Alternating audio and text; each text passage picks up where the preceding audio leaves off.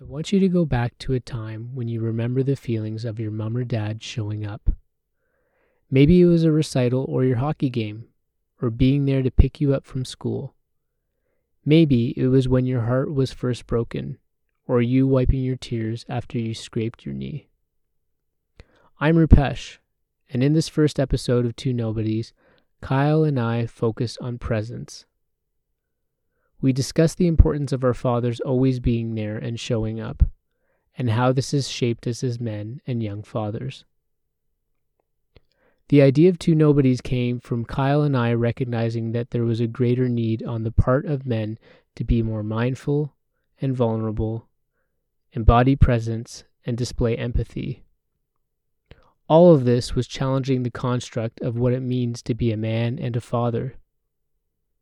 We're also seeing more women enter positions of leadership, and the need for us as men to be true partners in our relationships. This is undoubtedly becoming a challenge for some men. With the original structures and roles that men occupied being challenged, it got Kyle and I asking about how we can each be better dads in modern times, the importance of having a strong father figure, and what it means to be a man in current society. Our conversations are driven by our curiosity, and while we'll start with fatherhood and masculinity, we won't be limiting ourselves to this. You might be wondering about the name Two Nobodies. Well, it reflects our belief in humility, and this principle that we are no better than anybody else, and can never judge one circumstance. All we want to do is understand others, share some learnings, and better ourselves along the way. Kyle and I want to thank you for listening in, and we hope you enjoy our chat.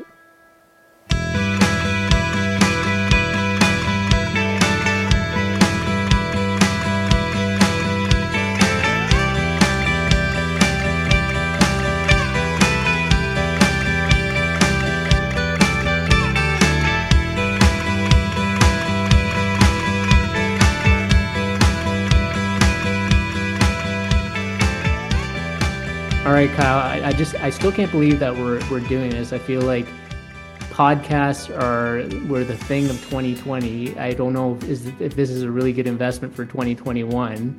I feel like people are going to be eager to not listen to us, but here we go. I think we're both like wanting to do something creative and take on a new project. So hopefully we can have some fun with this. What are your feelings about this? Do you have any doubts about like us doing this podcast?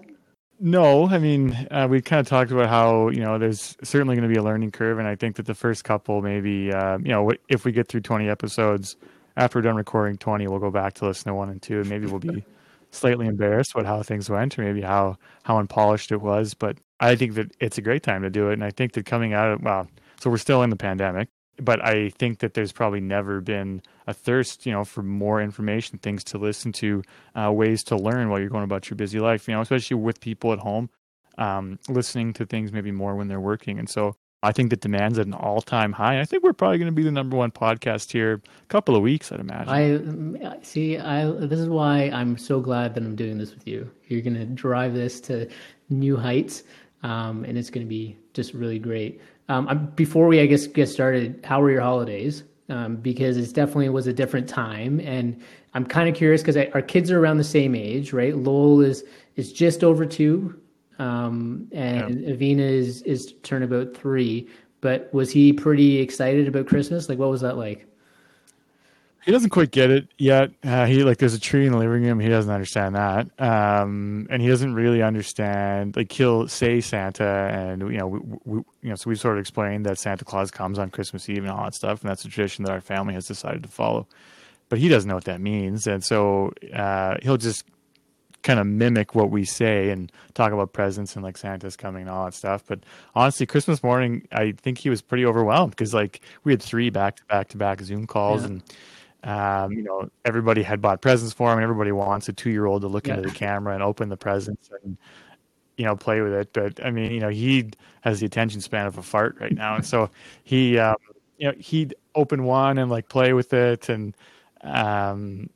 I don't know, like we try to get him to say thank you, and most of the time he wouldn't do it, and then he just kind of run away. So he was a little overwhelmed, but it was nice. I think that we'll look back at this Christmas, and it'll probably be the simplest Christmas that we're going to have in years to come. Both our families are nearby, so generally we spend some time at each house. And this year we got up Christmas morning, and my wife made a nice breakfast, and so it was pretty casual outside of those back-to-back Zoom calls. So I think maybe hindsight will look back and sort of wish that this simplicity had kind of lasted through future Christmases, but in the moment we all felt kind of overwhelmed. But how did Avina like Christmas? How did she deal with it? It sounds like she was maybe more excited than Lowell was. I think, for sure. Well, she definitely was excited. She was kind of getting amped up for a number of weeks. Like we did the whole advent calendar with the stockings, and every day she was getting something new, so she knew something was coming. She got a little spooked by the whole Santa thing. I think she was excited, but as soon as she realized that I was actually taking the milk and cookies to the fireplace, and then she realized that some man could be coming down it, I think that, I just don't know if that was a really good thing for us to do. I was still, it is a weird concept. But she got through it, and then I have a video of when she came down the stairs and saw the gifts, and her face lit up, and yeah, it was sweet. It was a really nice experience. But and you're telling me that she sort of demands acting of you now. So she'll ask you to be Frosty. Yeah. So you've got all these voice acting jobs lined up as a side crew if you need to. It's like if I want anything to get done, I gotta talk like Frosty. And it's like the 1968 movie of Frosty, where it's like, "Hey Karen," like that Frosty. Every time, and it's like I can't call her Avina, I have to call her Karen, and then she actually does something, or we have all these other imaginative characters. So it's just having to be creative all the time, but it's kind of fun just because you kind of be a kid at the same time too. Yeah. So you are the Daniel Day-Lewis of fathers. Totally serious. Like staying in character. She has to call you Frosty. I do think about it all the time as far as how to better my impressions. Yes. But yeah, I mean, it was a different one for sure. I mean, I think we travel to go see my wife's family, and couldn't do that. And I know that sort of, you feel that sense of loneliness, and I was actually going to ask you, for me, just sometimes loneliness would creep up, and so I felt like I was a little bit different around Avina at times, right? Just because you kind of needed your own space a little bit more, or just needing to entertain yourself because it was just hard to always entertain your kids. So I've definitely had some challenges throughout this pandemic about those feelings of loneliness creeping up, and I feel like Avina experiencing at times the negative side of that. I don't know. Did you feel that too at all, or? Yeah. It's been we've had some weird sort of roller coasters when it comes to to our headspace around the whole pandemic and being at home. So my wife and I both work from home right now. We've been sent home from our offices due to the pandemic, and we're lucky enough that we have some childcare support. But there are days, and there were weeks, and maybe even months, where we were both working full-time hours and looking after a child. So just kind of trading off work hours back and forth. And we were both really overwhelmed, and we felt like maybe we were, sort of half-assing our jobs and then half-assing parenting as well. You were sort of half present in both aspects of that. And that was really, really difficult, and particularly with our son, because he's so fun right now, and he's getting so fun, and he's learning more, and he wants to interact more and play. And I felt like sometimes I'd be playing with him, and it'd be this, this really, really important moment, or this special moment with him where he's learning to do something, or we're really interacting quite intimately, for the first time. And I'm half thinking about this thing I have to do in an hour for work, or this meeting that I have coming up. And we both found that we were just exhausted at the end of the day. And so you're busy, but we weren't doing anything particularly well. And that was really getting to us. And you sort of, with him, we were sort of, because he had been going to daycare traditionally, and so he got all these interactions with other kids, and you could see there were days where he would just kind of wander around the house, and he was super bored. Same thing with Avina. And so we would try to play with him more. Yeah, and but you can't really replace interaction with other kids, other 2-year-olds, 3-year-olds, and for them to learn how to socialize, I think is pretty important. And so it was hard. It was really hard because we felt like we were sort of doing a thousand things at once, but we were doing them all poorly. So it was a really really weird headspace to be in. At the same time, like it's been good from some aspects because we've been home with him during this time where he's really really developed into a little human, and really really developed his own personality. And he's so fun now. Like we'll play games and he plays jokes on us, and we Yeah. play hide and seek, and he's really really active. So I think that maybe we'll be grateful for the time spent with him, and our ability to be so close to him at this age, because I know that we wouldn't have been able to do that otherwise.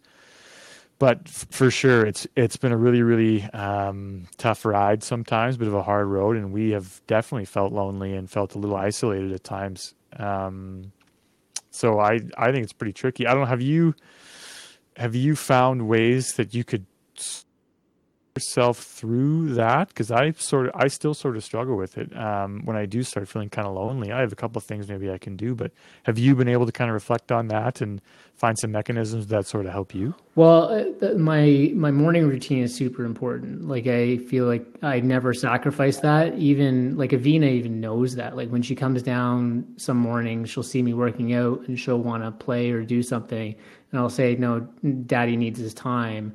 And that's just a boundary. And it was hard in the beginning because she's just super excited to start her day, and it just in the beginning felt like I was kind of rejecting her or neglecting her. But then I really just told myself, like, if I don't have this half an hour or 45 minutes to myself, like I'm not going to be productive. I'm not going to show up, in a meaningful way or with presence and for the rest of her day. Right. So that was really important, but it was still certainly like, I'm by myself, but that was like, I guess there's a certain introverted part of me that just needs to recharge on my own. But I'm also somebody who needs social connection. So like I loved having you guys over for dinner in the early fall, and that was nice because I mean we hadn't really had anyone over, but that was big. And the Zoom and all these video calls have been fine, and thankfully that technology is around. And I'm sure everyone feels very grateful for that, but it doesn't replace that in-person connection. At least Yeah. for me, it doesn't. And then I know for Avina, like she doesn't actually go. She was going to a day home at one point, but then our provider got stuck overseas, and that kind of complicated things. And so she's home, and my mom watches her. And so she kind of misses out on playing with kids, and yeah, like you described your son, like kind of just wandering around, and you're kind of like, wow, I've never seen this before. I didn't think it would happen so soon. So it was it, Yeah. it made Yeah. me it No, made me think though, like I think both of us have talked about this, like how important it is to be present with our kids, right? And what that and how, I think we both recognize there's a value in that going forward. But it made me reflect on sort of how hard or how challenging it is or would have been for our parents to have been present all the time, right? Or even if they weren't, right? Like let's say, like you said, 30, 40, 50, 60 years ago, maybe presence wasn't so big of a thing. Like, have we been kind of scarred from that? Like, I don't really remember that so much, but thankfully I had a dad who was sort of always there. But that definitely, that thought crept into my mind. It's like, man, our parents did this like all the time. Like yeah. yeah. Well, I mean, this seems like a pretty good juncture to sort of maybe get into our conversation a little bit. And I think maybe you kind of alluded to it pretty well there, where you talked about your father and sort of the role that he played in your upbringing, and sort of what your thoughts are, around your relationship with him and your experiences with him. So maybe if you want to just get into that. Well, I mean, thanks. I mean, so being from an East Indian culture, like and I don't want to. There's definitely no generalization here, but just hearing my dad and how he was brought up, like it was very it was a transactional relationship that he had with his dad, and love was just kind of understood, right? Like you didn't really always express that. And that was the same thing with my dad and I. Like there weren't very many times where he actually told me that he loved me, but I knew that he loved me. And I think a huge part of why I knew that is because he was always there. Like he never missed anything. But he always gave me the space to just, do what I needed to do. Like there was a lot of trust there, that was so important and valuable. And it just gave me so much confidence and respect for him because I didn't feel suffocated. He told me this, sort of, I guess general philosophy he had when parenting me, I guess, was, thinking of me as like a plant. He always loved gardening. He found so much of life's lessons in watching nature and watching and partaking in gardening. And he would just say, like, when you're a plant starting off, you certainly need a lot more nurture. You need to make sure you have the right amount of water and the right amount of food and all that stuff. But as they get older, you want to let those roots settle and you want to let them explore and figure out which way the sun is leaning and let them strengthen the roots the way they need to be strengthened. And so you need to be present, but if you're over present, then you saturate those roots with water and then the plant fails. But if you're not present enough, then the plant also starts to suffer. So it was like finding that right balance. And I think that's what always stands out with me with Avena right now, is just figuring out the right amount of balance. It's just like, it's like knowing when to step away, but knowing when to step in. And it's almost like, I find that parenting is very much analogous to leadership, whether it be in the workplace or somewhere else, where you're like working with your staff or working with people and knowing when to like push and when not to push and just understanding that person. My dad did a really good job at really trying to understand me and then figuring out, okay, this is where I need to step in, or this is where I just kind of need to let him do his thing. And why I brought up the Indian cultures, because just my exposure to other family and family friends and people in the Indian society there's definitely a hands-on approach to that, right? Like of always being involved and being very sort of like, you need to do this, these need to be the steps you need to follow. And so I didn't recognize certainly that at an early age, but when I would talk to family friends and their kids and hearing how their parents would approach them, I was like, wow, that's really different than what how my dad treated me. And so I've definitely gained a higher level of respect for him since being a dad. I mean, it's unfortunate that he's not around for me to express that, but I think he absolutely knew that, before he passed. But yeah, he was just, that's the way I always think of him, is that he was always there. And that's something I want to always live by. But just thinking about the amount of energy required for him to always be there, and to like always answer my questions too, no matter what, right? Like just if he was watching something, he would just stop what he was doing and he'd be like, what did you ask me? Or, just take that time. Like, it's like, can I always do that? I don't know. But he did. And so I love him and respect him like infinitely for that. So it's super interesting that you kind of talk about him, and you said always there like three or four times. And I was, it's funny because I, sort of think about what makes a good father and why is it important to be a good father. And so I, did some pretty in-depth sleuthing before this episode. I used Google, not sure if you heard of it, but I did. There are pretty undeniable trends when it comes to children who do have a father or male role model who is consistently present. They're caring, they take genuine interest and delight in a child's life. And kids who do have that are less likely to drop out of school or go to jail. They're less likely to take part in high-risk behaviors. They're more likely to have healthy, stable relationships. They're more likely to be physically healthy, so there's lower instances of obesity. They're more likely to be emotionally and mentally healthy, so there's lower instances of anxiety and depression. And they have higher IQs, even in 3-year-olds, and I didn't know that you could conduct IQ tests on 3-year-olds, but you can.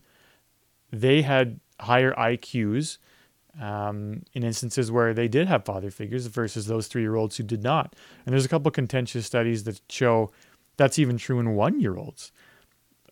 Kids with father figures are less likely to be aggressive towards others. They have more self-direction, and they're generally just less afraid of things. And then in addition to that, so there's all these benefits to just being there and showing this interest. But there's also a bit of a mimicking aspect there. So if you are disrespectful towards your partner, well, that'll establish how your kids are likely going to interact with their partners down the road. Or if you're driving and you get a bout of road rage, children will mimic that and they'll remember that. And they think, okay, well, this is how I drive and this is how I treat other drivers. So there are many aspects to being a good father, and it's being there, but it's also being there in the right way. I gotta say with the road rage, I can't say that my dad is off the hook on that one. There's definitely times where I saw him somebody stops their lights in front of him and then he'll kind of speed ahead and I don't know if I have any of that in me, but I mean, I think your point on just the stability, at least I can definitely relate to that. Like I never questioned anything, right? Like there was such a consistent pattern of him being always there that I felt so grounded and rooted that it just raises your level of confidence, and you definitely feel a sense of calm. And he was a calm person, which further enhanced that. So that what you're saying absolutely makes sense to me. Yeah, I mean, it was sort of staggering, and like as I was kind of going through this stuff, it was nice to learn about it, but it's also a little concerning because I'm not a perfect individual by any means, and that's sort of part of why I want to be part of this podcast a little bit, was to learn more about how my actions impact those of my children, and how they what I do and how that influences who they might be down the road, and sort of get a better handle on it. And there's a lot of ways for somebody to impact what the long-term health of their children looks like. But the biggest indicator and the biggest thing was just to be there and to give a shit, which I think is the old adage, showing up is 90%, and it seems like there's a lot of data to kind of back that up. Super. I was going to say, do you stress about it? Like, do you feel like because it's really front of mind that you're almost like trying too hard? So I've realized that my wife is this reservoir of patience. She's the cool head in the relationship the vast majority of the time. And I, whether it's my DNA or what it is, I get frustrated with our son much more easily than she does. And so I'm concerned a little bit. So now that if he sees me getting frustrated and like raising my voice, he might mimic that behavior or like learn that that's okay. Where like you talk about your father, he was a calm guy and that instilled this calmness in you. And I would much rather be instilling this calmness in me. And this is in the back of my mind. But sometimes you're tired and haven't slept and you get frustrated. And so you might overreact to something. And I don't know about stressing over it, but certainly I think about it, a lot. And you want to, and I feel like I'm hard on myself, and I feel like maybe a lot of young fathers are. Nobody's perfect, right? And we're all kind of learning how we go about this.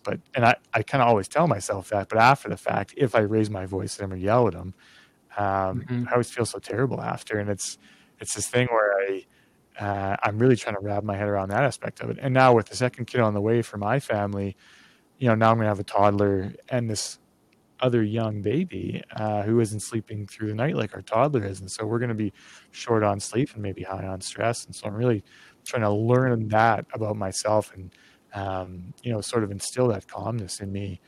So what do you do for try to, when you recognize that you may have gone off a little bit too much, or you kind of, teetered on a point of where you were less calm than you wanted to? What do you do to sort of bring yourself back? Yeah, I mean, so generally, if I sort of just step away, if I can sort of just step away, that seems to work pretty well.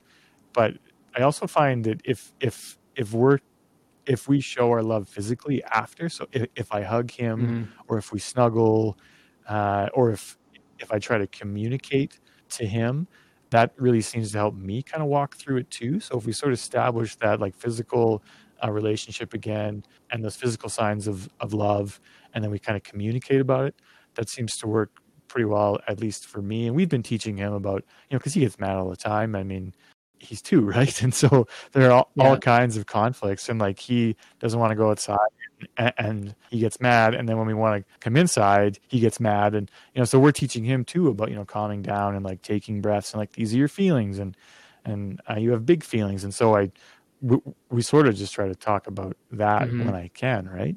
And I've been trying to meditate a little bit more, sort of do some breathing exercises and sort of gather my mindset and sort of collect my thoughts around it when I can, and sort of be more mindful and be more present. I find that when I'm distracted, maybe I get a little bit more stressed easily, if that makes sense. Like if I'm 100% with him all the time, and I'm not thinking about something else in the back of my mind, it's much easier to sort of see his behavior that's leading to one of these tantrums, or he's hitting now, and there's sort of things that you can kind of see that sort of lead up to that, like you can see when you pay attention that he's getting frustrated, and you can kind of conclude where this is going. And I find when I'm mindful and like when I'm there with him, I can see those behaviors kind of fulminate, and I can see him getting frustrated, and I can kind of get out in front of that a little bit. But when I'm distracted, like we've been through this pandemic where I'm half thinking about work, I probably don't pick up on those cues very well. And so all of a sudden he's mad. Like in my mind, he's gone from being happy, to just living into hitting me and screaming or throwing his toys or whatever. So I think that whole presence. Does your son like gravitate more towards you or your wife? Like when he's kind of going through a tantrum and you try to comfort him? It's definitely day to day these days. Like he sometimes it's me, sometimes it's his mom. His mom is much better at being calm and talking to him about his feelings and sort of walking him through things and sort of not losing patience. But he definitely has favorite parents, but it changes from day to day. And generally, whoever the favorite parent is kind of who he'll go to.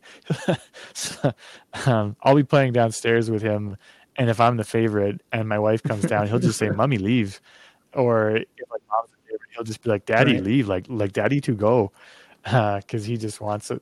I don't get that, man. There's definitely like a hierarchy in the family. Like there's when Avina's stressed and she has a tantrum, it's first Michelle, and then it's me, and then she doesn't really go to my mom if she's sort of in that space, but I'm the one who's like more like, I guess, I don't know if you've ever heard of the term like love languages. Like for me, like touch is a very important love language for me. So I want to hold her. I want to calm her down that way. But I don't think her love language is the same as mine. And so I think that's already, I don't know if that's already built in or whatever, but there's some, this just doesn't work for her. So usually when she's in a tantrum, I'm not the one who is best suited for her to calm her down. Like it's usually my wife. So, which, it's like, sometimes I always tell myself like, never take this personally. And most of the time I don't, but there's some times where I'm like, well, I'm trying to be really present here. Like I'm really trying to, I'm not trying to push anything. I just want to listen to her, understand her feelings, sort of what she went through. Even employ the same kind of things that my wife would do, but it just doesn't work. So I've kind of just accepted that, and I'm not taking it like this is going to affect my relationship in the long term or whatever, because I know I am a good dad, and I know that her and I are going to have a great relationship, and this part of our relationship, just might not be existent at this moment. So sure. Yeah, no, I think that's a healthy kind of long-term view to take. No, and you can't take it personally, like, right? how could you? She's only 3. So, I mean, yeah. So when you think about presence in your dad, I mean, your dad's around, and would you say that he absolutely sort of was always there? Like, is that a sort of an evolving relationship? Tell me about him, because actually, we've always talked about my dad, and maybe that was a lot of that had to do with him passing. And I appreciate you being there in those early days, by the way. I never really got to voice that. Like that meant a lot to me. Like you always just extending a hand and making sure that I was good. So I just want to make sure that you know about that. And so I really truly appreciate that. But I never really created the space to really understand your dad and sort of what he's meant to you and what he continues to mean to you. Yeah. Yes. I mean, I have always had a strong relationship with with both my parents, and when you look at if I had to take a page out of their book or like sum it up, it was just sort of show up and give a shit. Like they were always there. They were always present in my life, as far as I can remember. From every little league game to every like anything I've ever done, they've been there for me.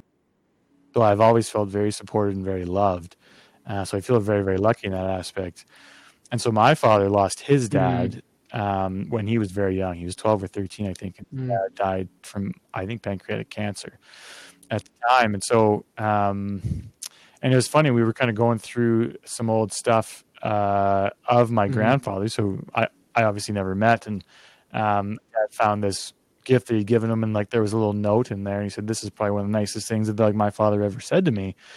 And it was the kind of thing that like my dad says to me on a daily basis. I mean, growing up, he was always there to sort of help me with whatever it was I was going through, and my mom was too. And it's almost comical the level of support that I received. Like I remember I was playing football growing up, and I wasn't particularly good at it. I was, and I made this tackle on the sideline, and I feel this big heavy-handed pat on my shoulder, and this man just yelling in my ear like "God tackle, God tackle." And I look over, my dad has like sprung from the bleachers, like I don't know, sprinted 10 yards down the field just to pat me on the back, tell me like what a good tackle I made mid-game.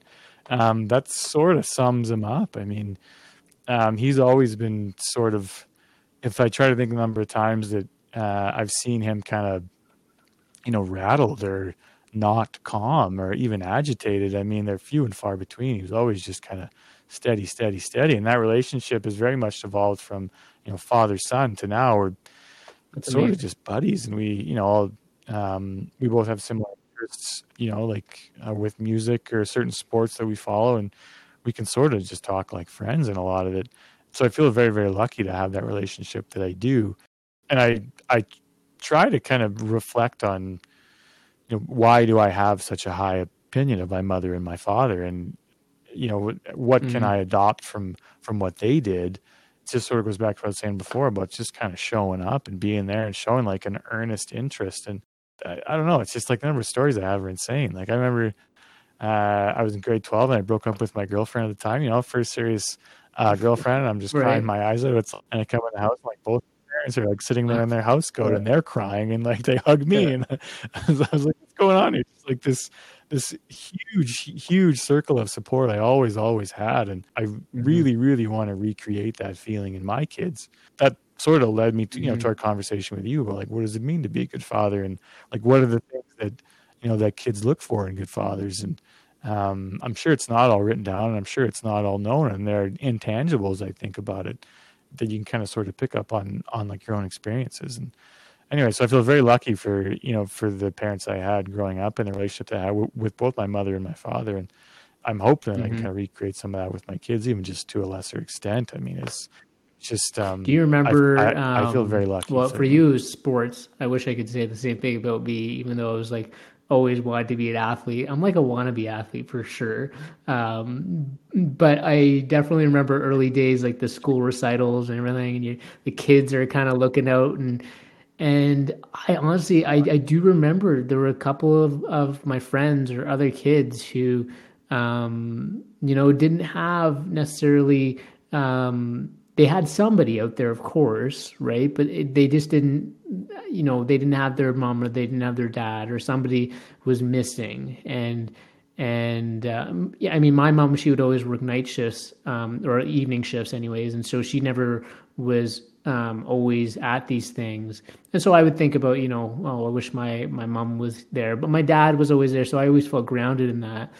But I used to think, I'm like, I don't have the same feeling. Like I don't have the same worry or like sadness. Like I'm sharing this with somebody, and he was, do you remember that? Like how much it means to you, right? And it's just like, and so that's what runs through my mind is just like those little things, how much they mean to her. And I know for Avina, like, one, I think her dominant love language, if this is already established, is just spending quality time. Like when I spend really good time with her, like she won't leave my side. Like she always wants to be there with me. And as soon as like the quality time is over, if I move on to something else, you can see her level of engagement with me drop. And maybe that could just be, kids being kids, but I think at the same time, I really do think that that's something she really values. And so it's something I always think about of just, yeah, like the showing up and being there, and just putting myself back in that position of like, looking out at that crowd and making sure that I am that person who is there. But I do think about like, is like this always there? Is it, I think it's the little things that matter. But what I try to tell myself nowadays is like, don't get too stressed over, if you're not there for every little thing, right? Because I don't know, I just think that it's almost impossible. And I think stressing out over it could make you distracted, or just I don't know, it just doesn't sit right for me. I think like obviously showing up for those milestones is no question, you got to do that, and being as present as possible. But I'm trying to tell myself like, as long as you're not ill-intentioned about it, I know that's not a word, but then you should be fine. I think a lot of it has to do with how hard you are on yourself. And I Mm-hmm. imagine you're sort of like me. I'm incredibly hard on myself, and I know I am. And, to an extent that probably isn't reasonable and probably isn't fair. And I think about that sometimes, certainly, that there are going to be times where I am not there. And, you sort of fail as a father in your own eyes. When I first found out that I was going to be a father, a buddy of mine gave me a book called Rocking Fatherhood by Chris Cornellis. And it's a pretty lighthearted approach to fatherhood. And I really appreciated that because I'd read some books that maybe weren't so lighthearted or gave you a plethora of things to sort of worry about. And this book certainly isn't that. But in part of the book, Chris reconnects with his pediatrician from when he was a child. So this is a man who, at the time of the interview that was included in the book, had been practicing for 40 years. And so the author just asks his former pediatrician what he's noticed or what trends he's seen or what his general thoughts are on parenting today. And he highlights a couple of things, one of which is that he says the problem these days is that most kids don't feel accepted and listened to. And so the pediatrician goes on to tell the author that he found a study years ago that showed that kids need at least 15 minutes of undivided attention every day, which doesn't really sound like much, but I sort of got to thinking about, my life, and particularly when my wife and I were both working in offices downtown before the pandemic. I mean, we'd get up 6:30. It would be a mad dash in the morning to get everybody ready. We'd all be fed, and then we'd all pile into the car, and on the way to work, we would drop our son off at daycare, and then we would work till 4:30 or so, and we'd be lucky if we were home at 5:30. And then we have to make dinner, and our son's bedtime usually starts around 7. And he's usually in bed asleep, if we're lucky, by 7:45 or 7:30. And so there's certainly days during our standard week, the likelihood that I was giving him 15 minutes of undivided attention was pretty low. And so that kind of struck me, right? Like, you don't need to be there for everything, but you need to be there enough, and you need to make sure that your kids feel included in your lives and heard, and that you want to pay attention to them and that you're engaged with them. He also goes on to say that, there's all the important things about parenting you could probably put on a 3x5 card. There's sort of this glut of information out there. And for a guy like me who maybe does a bit too much research on some things when he doesn't need to, or sort of gets caught up on the negative at times, all this information can be kind of a rough thing, because if you look hard enough for something, you're going to find it. Meaning that, if there's something that my son is doing, I'm a little concerned about it, and I look it up, I'll invariably find the worst case scenario of whatever that is. And that's not good. And so I find sometimes that I'm a little overwhelmed. And so I sort of appreciated the approach of everything that you need to know, or you could highlight principles at least of your parenting philosophy on a 3x5 recipe card. And the doctor's list would have 5 things. One is love your wife, support her in any way you can. I think that, that there's some data out there about kids that come from families where the mother and father or the partners express love for each other, and it's a loving household, and the benefits that has on children. He also talks about love your baby, enjoy everything he or she does, trust your instincts as a parent, be sure to meet periodically with your pediatrician, and don't make your child conform to your expectations. But I really appreciated sort of the simplicity of his approach and the simplicity of his advice. Do you find that living in a world where there's a wealth of information at your fingertips at all hours of the day, has that helped you as a parent, or has it hindered you in some ways? And of that information, are there any salient points? So the first one, I would say, I don't think I took perhaps the same approach as you did in terms of, I actually remember when, I think when I found out that you guys were pregnant with your son, because you were asking me a bunch of questions. I'm like, what, are you pregnant? Like, what do you guys, and you're like, yeah, yeah, no. Right. But I've always known that about you, is that you ask a lot of questions and you read a bunch of books, and to some extent that's probably a little bit of a deficit for me, because I don't know, sometimes I get kind of lazy with this stuff too, because there's so many things out there. But what I generally do is I'll look for 1 or 2 resources that are probably well reviewed or well recommended, and do some reading on those things. But then I use we use the baby book a lot in the first couple of years, and I found the Sears insights were useful. We use the Oh Crap potty training book, and Vina was very successful with that. So I would say I could count the number of books on my hand. Like, I didn't read too much. And I don't know, part of it, I felt like there was a little bit of just trusting yourself, and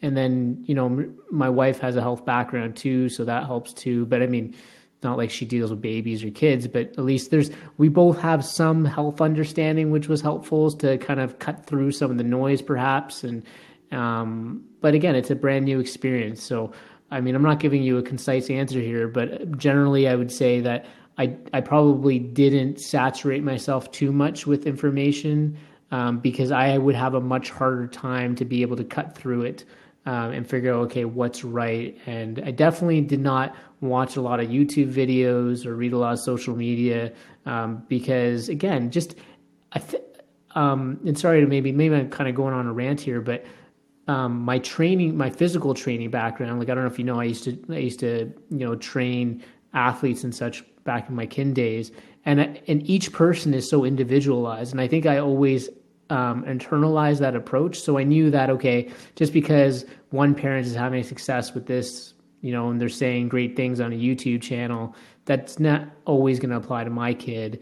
And but I know there's some foundational and fundamental things that are probably going to hold true. So I tried to really, like, the resources that I read, I always kind of questioned the fundamentals and made sure I understood, like, the mechanisms and why things were happening or whatever. And that really helped clear things up for me.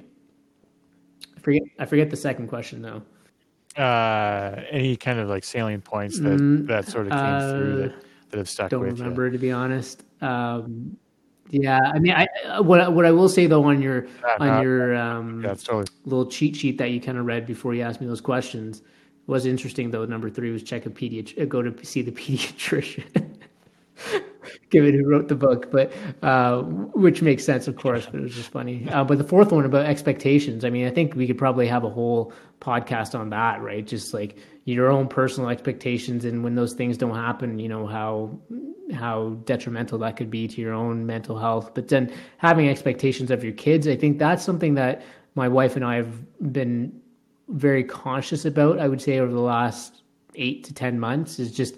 You know, especially when you hear, oh, my kid is doing this, and or thinking about where they should be on a growth stage or their development, and you know, we try not to pay too much attention to that. We just kind of live with her and make sure that we give her the conditions for that in which she can thrive, and then kind of go from there. So I think we're really conscious about the expectations part, and not holding that against her, because I think Avina would see right through that, and that could probably sit with her for a while, especially if she feels like she's not measuring up.